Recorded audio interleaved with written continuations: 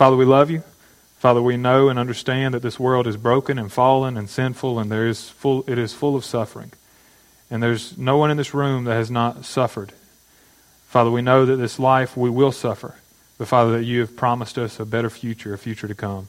And so, Father, I pray that we will view the world correctly, view it through the lens that you've given us to view it through, and to give us the strength to persevere in those hard times.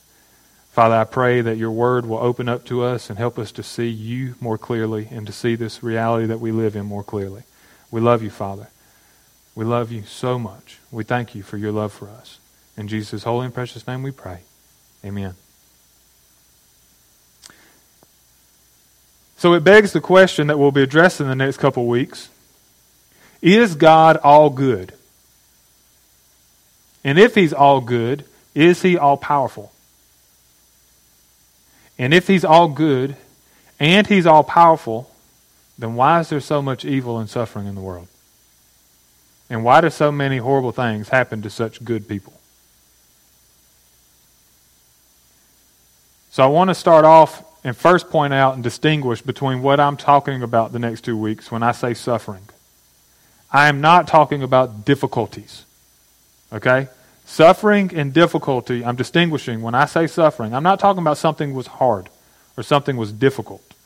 Just because something's difficult doesn't mean you're suffering. You understand that? Just because something, you may be straining, you may even be hurting, but that doesn't always qualify as suffering. Lifting your body weight on a bench press, for me, is difficult. Some, not so much, but at some point, it's difficult. You literally have to strain to do so, and you could even say that it hurts to do so. But when you put those weights back on the bar, you're not suffering. You're strengthening. You're growing. Even though you're exhausted after a hard workout, you feel better after the pain than you did before the pain. You're stronger and you're happier with yourself. When you choose to stay home and give up on that workout routine, that's when you feel guilt and feel depressed, isn't it? You feel good when you actually go through the pain. You actually feel good. That's not the type of suffering I'm talking about. I'm talking about the type of suffering that when you go through it, you literally are grieving. You feel grief. You feel pain. You feel turmoil. That's the type of suffering I'm talking about. I'm talking about hardships that cause your inner person, your spirit or your soul, to grieve. You hurt on the inside. The weights are not on a bar, they're on your soul. There's no one here who has not suffered. There's not. Everyone here has experienced a different level of suffering because everyone here has walked a different path in life, but everyone has suffered.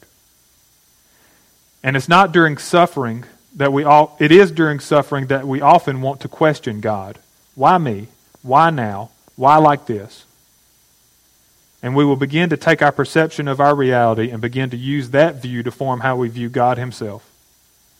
Job did. We're talking about suffering today, and we will not be finishing today. Today we're talking about suffering as a follower of Christ. Next week we'll focus more on general suffering. But before we jump in, let me ask you this question.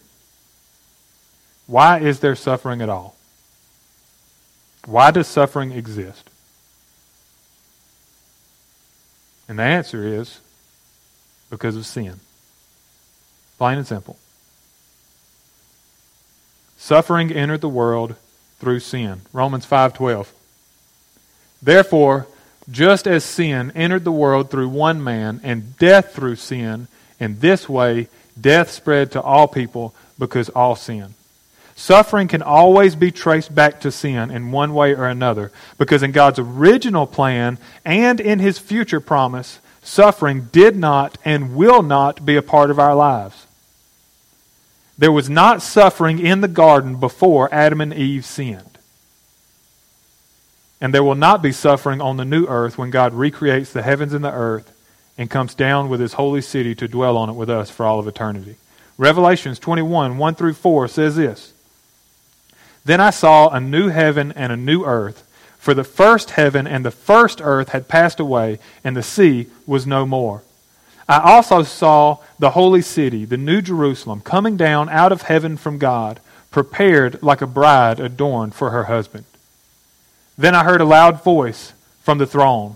Look, God's dwelling is with humanity, and he will live with them. They will be his peoples, and God himself will be with them and will be their God. He will wipe away every tear from their eyes. Death will be no more. Grief, crying, and pain will be no more, because the previous things have passed away. Sometimes we can easily see how suffering is a direct result of sin. But sometimes it's harder to see how because it's an indirect result of sin sometimes. When someone betrays you, lies to you, steals from, ridicules, takes advantage of, or even kills another person, it's easy to see how that suffering is a direct result of sin. But sometimes it's not as obvious. Sometimes people sin in ways that we don't know about, and we suffer because of it, even though God knows. For example, there are many people today that are suffering from all kinds of illnesses that we have yet to realize what the cause of that illness is. And so often it keeps coming back that we are the cause of lots and lots of these illnesses. I just want to give you an example. If you just go online and search radioactive makeup. Y'all heard of this? Search radioactive makeup, and you will find that companies, now this is back in the 20s and 30s and 40s. This was a big deal. Matter of fact, you can go find black and white commercials where they're sticking Geiger counters up to women's faces. Okay? But you can go online and search this, and you will find that companies were putting radium in all kinds of products and advertising them as radioactive. And that was their selling point. This is radioactive. It's great for you. From makeup, you ready? I'm not going to list all of them, but I just looked at some of the products. Makeup was a big one. You know why? Because it caused women's face to glow. They literally glowed. It was a radioactive glow. To the numbers on your watches. Women would paint radioactive paint on the numbers on your watches so that your numbers would glow. And you know how they got their toothbrushes ready? They'd lick them. They'd lick their toothbrushes and stick them in the paint and paint. And then these women eventually were having all kinds of problems. Their jaws and their head and their face was having all these radioactive problems. Eventually, I'm sure it killed them.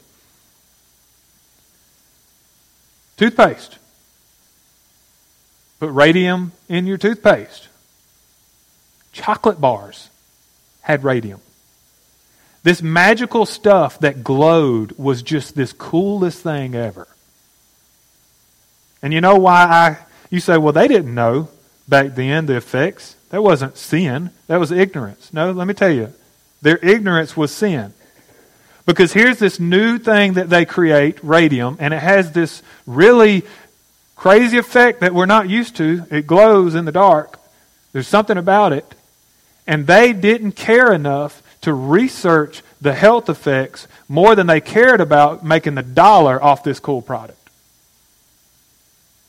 When you come out with a new drug that's supposed to be this great life-saving drug, what do? You research it first to make sure it's safe because you care about people more than you care about that dollar, right? That's how it's supposed to be. But what about Job? The source of all of his suffering goes back to sin too. It just wasn't his. It was Satan's. All his suffering was due to Satan's sin.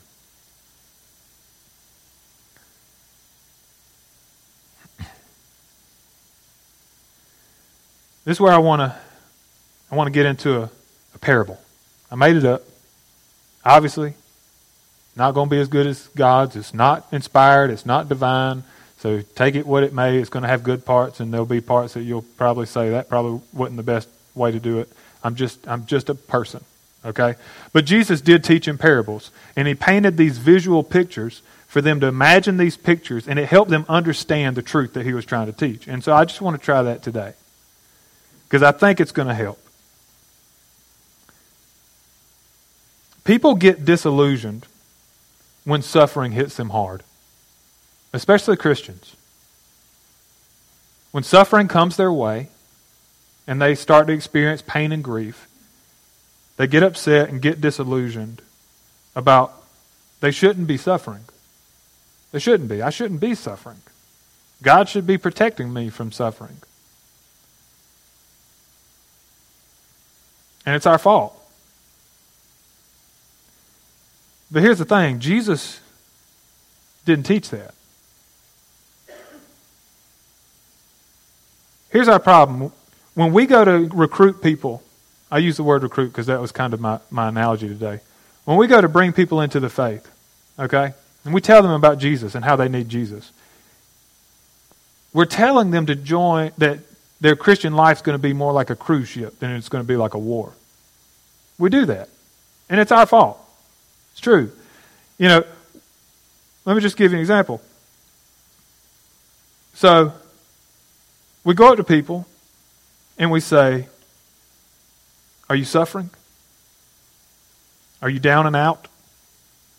Is your life falling apart? Do you want to be blessed? Do you want to be a blessing to others? Do you want the best life you can have now? Right now? Well, you can. You can have it emotionally, you can have it spiritually, and you can have it physically. All you have to do is speak it and believe it. All you have to do is say, I'm not sick. I don't have cancer. I can walk. Just say it and believe it. And on and on and on we go. And people get disillusioned because it didn't happen that way. And then they blame God. Here's the thing. We're not signing them up for a cruise ship. We're signing them up for war. Why are we signing them up for war? Because we're in a war. We don't see it, but we're in a war. Who's at war? Satan has waged war against God, has he not? He's battling God every day, is he not? He's trying to take out every one of us, is he not? We live on a planet in which there is a war going on, and we are the targets. But we don't let people know that when we go to try to tell them how they need Jesus. They go into war. They follow Jesus into the battlefield. They get shot at and they get hit by shrapnel and they say, hold up. I was told we're going on a cruise. I'm out of here. I'm done. But Jesus didn't go around telling his followers that they would suffer less by following him. He told them that they would suffer more by following him. Did he not? You'll never read where Jesus said, hey, if you follow me, life on this earth is going to get so much easier. He taught the exact opposite. Let's look at it. Luke 21, 10 through 18 says this. Then Jesus told them, he's talking about the end times, pretty much he's telling them about what's going to be like when Jesus is dead and gone. He says, then he told them, nations will be raised up against nation and kingdom against kingdom. There will be violent earthquakes and famines and plagues in various places, and there will be terrifying sights and great signs from heaven. But before all these things, they will lay their hands on you and do what? Persecute you. They will hand you over to the synagogues and prisons, and you will be brought before kings and governors because of my name. In other words, they're going to persecute you because you follow me. They will give you an opportunity to bear witness. Therefore, make up your minds not to prepare your defense ahead of time. For I will give you such words and a wisdom that none of your adversaries will be able to resist or contradict. You will even be betrayed by parents, brothers, relatives, and friends. They will kill some of you. You will be hated by everyone because of my name, but not a hair of your head will be lost. You see, Jesus said there's a war going on. And we've been dropped in the middle of it by being born on this earth. You don't choose to join the war by becoming a Christian. That's not what I'm saying. And I don't want you to get the picture wrong. I'm not saying if you choose to become a Christian, then you're choosing to join the war. No. I'm saying because you were born and you exist in a war zone, you are in a war.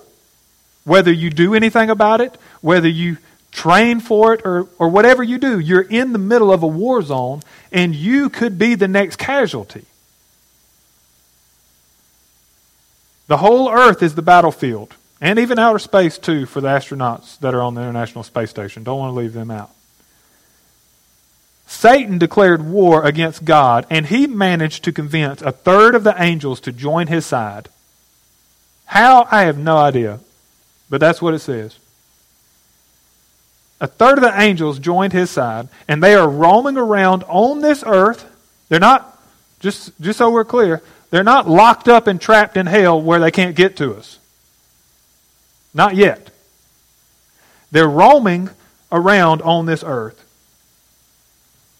looking for who they can devour. And every one of us are their targets.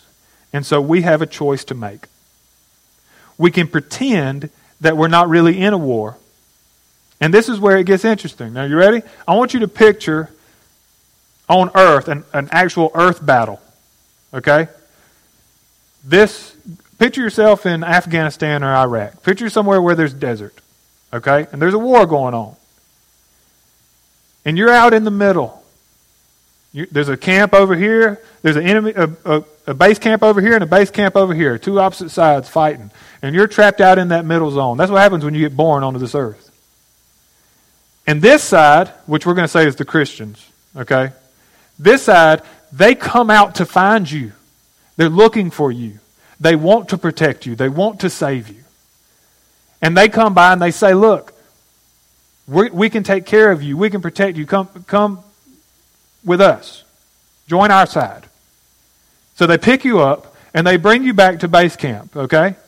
So you're kind of getting into this whole thing. You're thinking, okay, I think I've joined a side. I think I've joined a side. And this is what happens. There's this guy that has a megaphone. There's no way I'm going to be able to tell this and keep looking back at my notes. So I'm just going to have to wing it, okay? There's a guy with his megaphone in the camp. In the camp. This is our camp. In the camp. And they dug an in-ground pool. And they have lounge chairs all around. And he's standing up here with a megaphone, and he's saying, hey, come join us. Come take it easy. Your life will be great. No problems, no worries. You can just have the best life you can dream of here. And you're looking at this side, and you're looking, and it looks tempting. And you're like, yeah, that's what I want. That's exactly what I want. But then here's this commander who's in charge of your entire base. And guess who it is?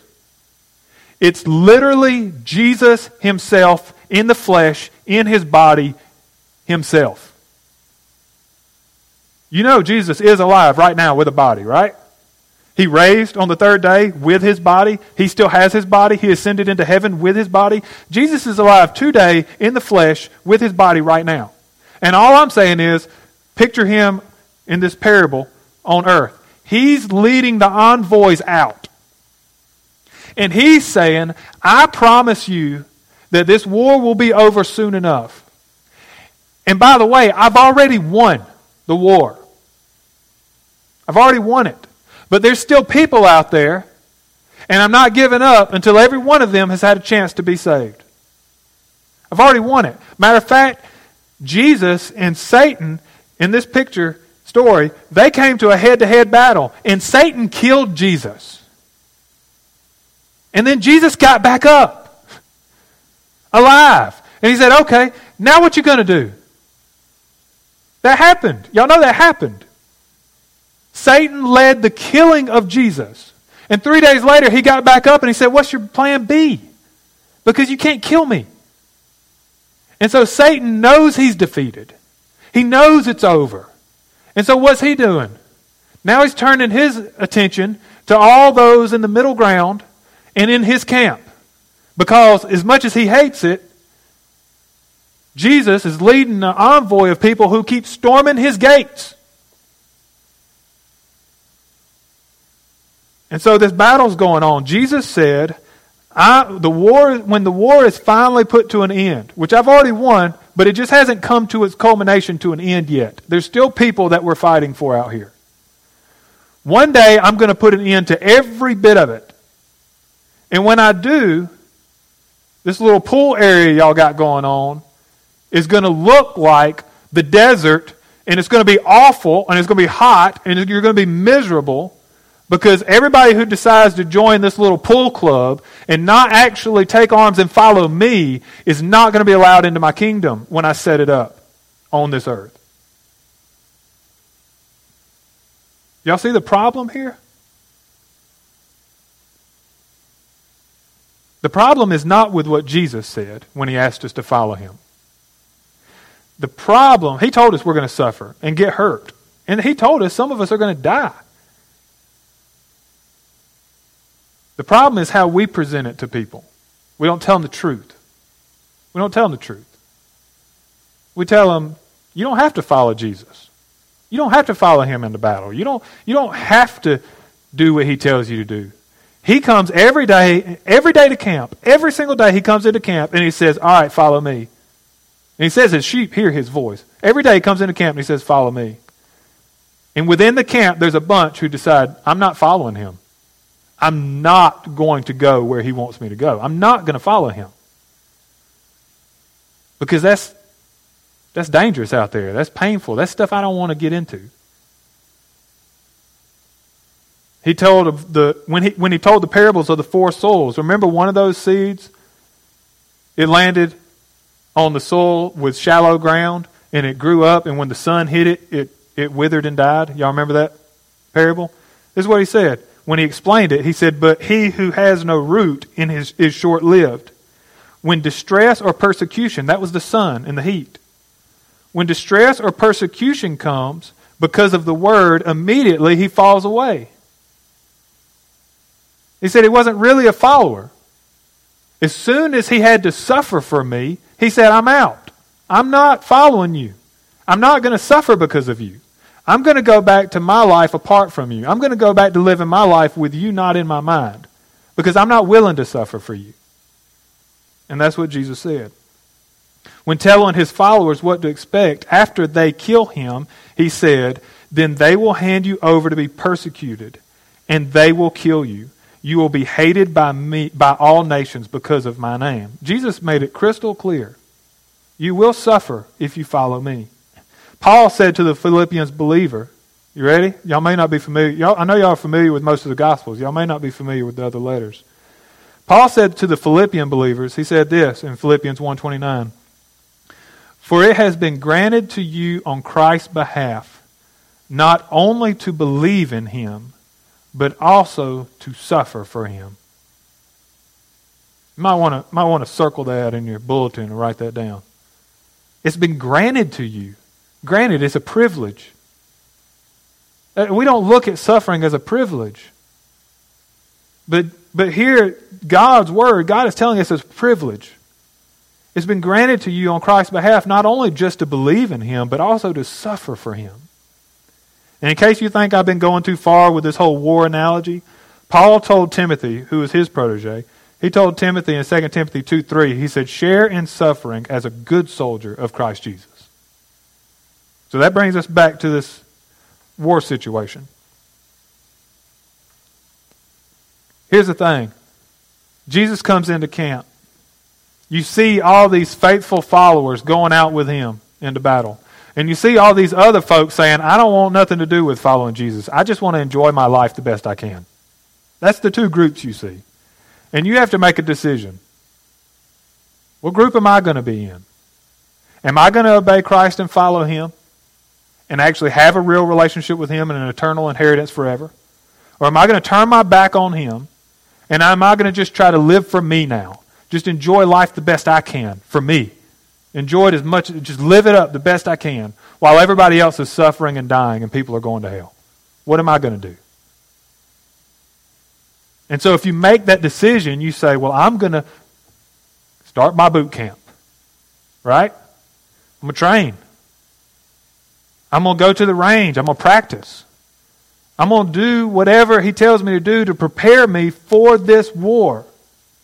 Because I'm going to go into this war and I'm going to save some people. Even if it costs me my life on this earth. Because Jesus promised there's going to be a new future and everybody's coming back for it. Think about our brave men and women who are putting their lives on the line for our country right now. Think about them. Are they thinking out there in the battlefield, are they thinking to themselves, man, I love getting shot at? Nope. So what does that tell you? That's not why they're out there. They're not out there to get shot at and to get killed. That's not their motivation. You can say whatever you want about somebody's motivation for going into the service, but one thing I've found about people in the service who are putting their lives on the line, this is what they're thinking. They're thinking, if I'm not out here putting my life on the line for my country, and all these other guys, and men and women, then our country is not going to keep its safety. If we just say, okay, we're done with the military, guess what? There's lots of other countries who have militaries who would love to move in. Would love to. They're thinking about this place that they can have that's safe for their family and for their loved ones, right? They're thinking about this country, how this country is safe and free. And their wife and kids or husband or whoever it is, their family, their loved ones, they can grow up in this country and be free. And they say, you know what? I'm willing to put my life on the line for them and for their freedom and for their safety. And I'm willing to put my life on the line for my brothers and sisters who are out here in the battle with me. And they're also looking forward to, hopefully, surviving their time in the service and handing it off to the next generation so that they can come back home and enjoy that freedom with their family and their loved ones. Are they not? Isn't that what gives them motivation out there? The people that they care about and thinking about this country that they'll be able to come home to? And that's what we've got on the line. Jesus is telling us to be willing to go out into battle following Him. He suffered too. He was not afraid to suffer. He gave us an example. That when life gets hard, it's not, woe is me, why is life so hard on me? Why does God hate me? Why is God so upset with me? No, it's because you're in a war. And there's an enemy that hates God, not God hating you. Y'all see that difference, right? And so we can't go through life and then when suffering hits us because we're following Christ and being a faithful follower of Christ, when suffering hits us, we can't put the blame on God.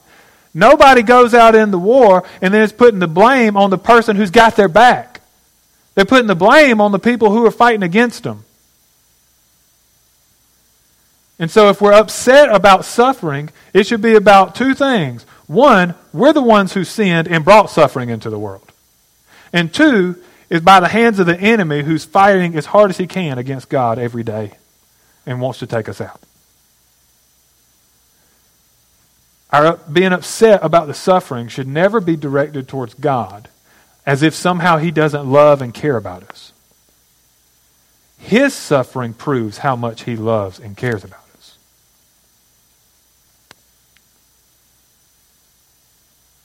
Jesus said in Luke 14:27, whoever does not bear his own cross and come after me cannot be my disciple. Jesus said, if you're going to sit around and not follow me, if you're going to sit at camp and sit by the pool and do nothing, disobey me every single day. Choose not to do what I've told you to do. And choose not to follow me. He said, if you're not going to bear your own cross and come after me, follow me, you cannot be my disciple. Romans 8:17 says this, if children, also heirs, heirs of God and co-heirs with Christ, that's us, if indeed we suffer with him so that we may also be glorified with him. Now, like I said, everybody suffered a different amount. And your suffering will be at a different level. Every person will suffer different amounts based on the blessing that you're under by God. God has blessed this country far more than he's blessed other countries. And your suffering in this country as a Christian is far less than your suffering in other countries as a Christian. It's not equal. But if you're not willing to suffer for Christ's name, if you're not willing to follow him, then he says you're not going to be glorified with him. And so my question to you is, your commitment to him real? Is it real? Is it genuine? Are you willing to follow Christ no matter what it costs you? Are you willing to follow Christ when it's inconvenient? Are you really willing to obey him no matter how hard it is in this life? Or is your decision to say, I'm not willing to follow him. I'm not. Because it's tough. And I get persecuted, and I get ridiculed, and I don't want to. I don't want to give up this sin. I don't want to do this. I don't really want to follow him. And so you choose every day, I'm not going to follow him. I'm just going to do whatever I want to do, and I'm just going to try to enjoy life as much as I can while I can.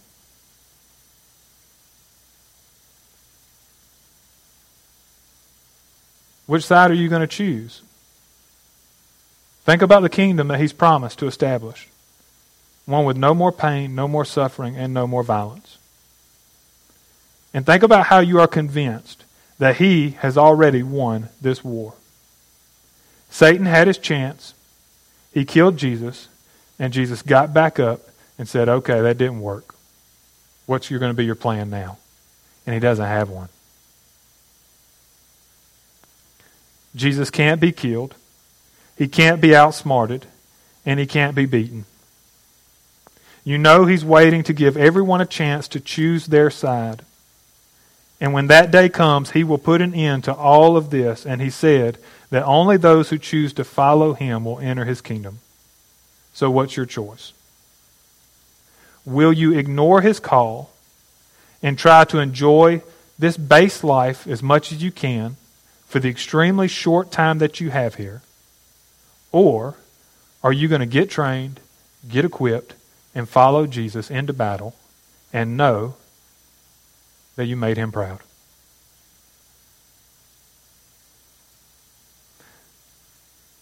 Second Timothy 1:8. So don't be ashamed of the testimony for our Lord or of me his prisoner. Instead, share in suffering for the gospel, relying on the power of God. Christ suffered for us. Therefore, we should suffer for him. And we should rely and count on the power of God to get us through whatever suffering we may face in this short, temporary, fleeting time that we have on earth, which is not going to last very long. And so I just want to finish by running through a few verses in 1 Peter. The Apostle Peter wrote these words. 1 Peter 2:21, for you were called to this, because Christ also suffered for you, leaving you an example that you should follow in his steps. Christ suffered for you, leaving an example that you should follow in his steps. 1 Peter 3:18, for Christ also suffered for sins, once for all, the righteous for the unrighteous, that he might bring you to God. And he was put to death in the flesh, but made alive by the Spirit. And that is your hope of salvation. That Christ died for your sins. He died for you so that he might bring you to God. 1 Peter 4:1, therefore, since Christ suffered in the flesh, arm yourselves also with the same understanding, because the one who suffers in the flesh is finished with sin, So there's your dichotomy. To suffer for Christ is to put away sin. To not put away sin is to say, I'm not willing to suffer like that for you. 1 Peter 4:13, instead, rejoice as you share in the sufferings of Christ, so that you may also rejoice with great joy when His glory is revealed. In 1 Peter 5:10, the God of all grace, who called you to His eternal glory in Christ, will Himself restore, establish, strengthen, and support you after you have suffered a little while. You've got to keep this life in perspective. Peter denied Jesus 3 times at His crucifixion. Peter denied Jesus 3 times. But Jesus did not deny Peter. He gave him another chance. And God is giving you another chance. Take it. Take it. Christ,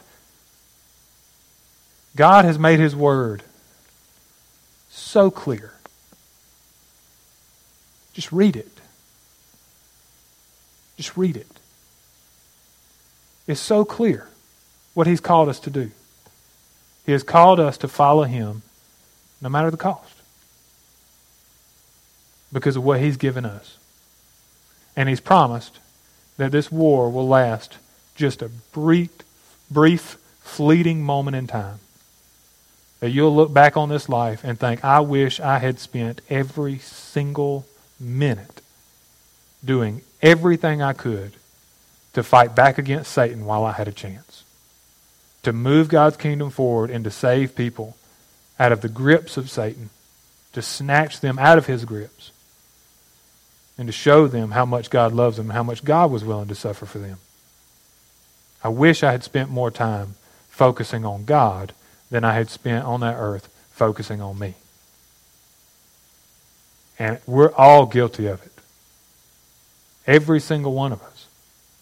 And all I'm trying to say is we need to remind ourselves we're not on a cruise ship yet.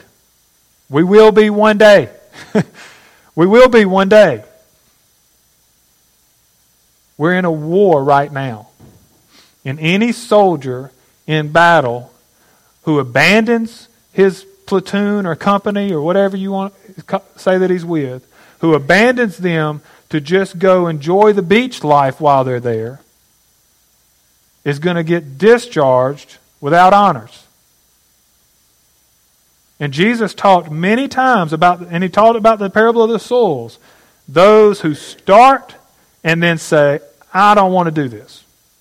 And they turn their back on Christ. And they turn their back on the faith. And I'm just saying, don't give up. Don't give up. Do not give up on the faith. Do not give up on God. And do not give up on your belief that God is very loving. And He loves you.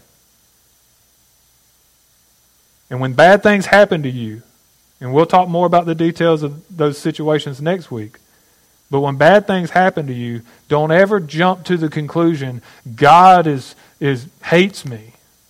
God wants this bad stuff to happen to me, so I'll just suffer and be miserable. No, God loves you. And all suffering in one way or another can be traced back to sin. And sin's originator is Satan and us in this world.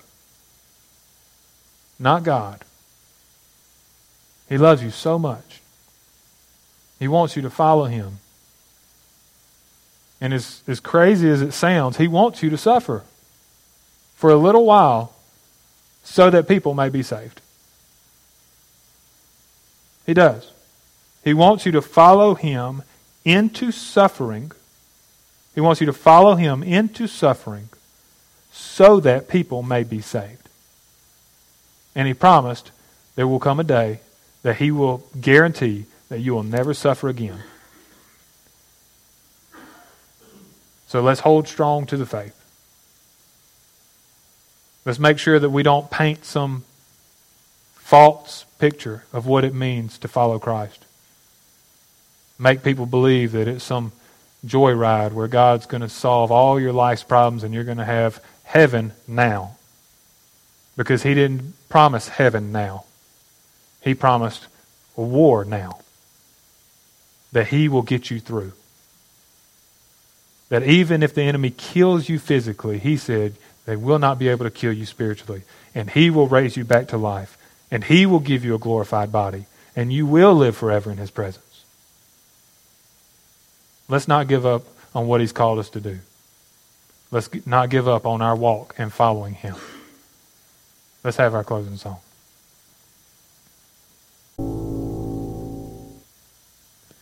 Amen.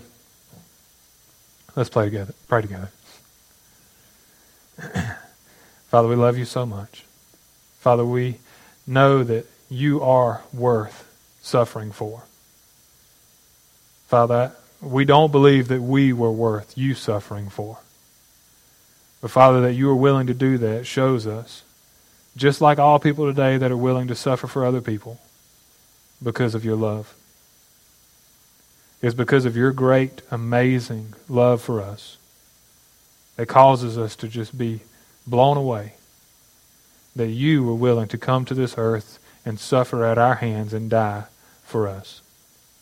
And so, Father, I pray that You give us the strength and the boldness and the encouragement and the love to go out into this world and to suffer not only for You but for others. That we would put our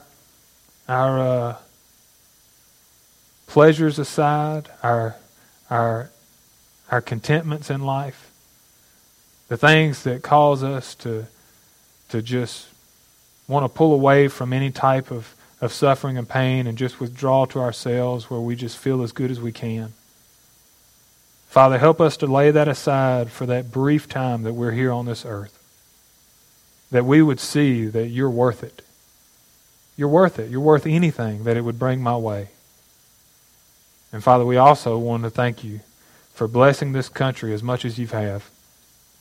That we can live in this country and we can freely tell people that we are followers of You, that we love You, that You made the heavens and the earth, that You made all people in Your image, and that You desire a relationship with us if we would just turn to You and place our faith in You, that You will save us. We can go out these doors, we can say it, we can stand behind in these doors, and we can say it as much as we want, and we don't fear on a day-to-day basis some group coming in and persecuting us and torturing us and killing us. And so, Father, for that, we thank You for the country that You placed us in. Father, we pray and continue that Your blessing will continue on this country. That people will continue to be able to go out their doors every single day and talk about You and talk about how good You are and share Your truth, Your gospel message, and not be put to the sword for it. Father, we thank You. And Father, I pray that we will be faithful followers of You. That we won't just follow You with our lips, but we'll follow You with our lives. That we'll actually follow You. We'll actually get up and go where You want us to go and do what You want us to do. And Father, we thank You for the future that You have promised for us. But Father, we also thank You for Your presence here with us. That You strengthen us and You give us the ability to go through any suffering that we face on this earth by Your power, the power of God.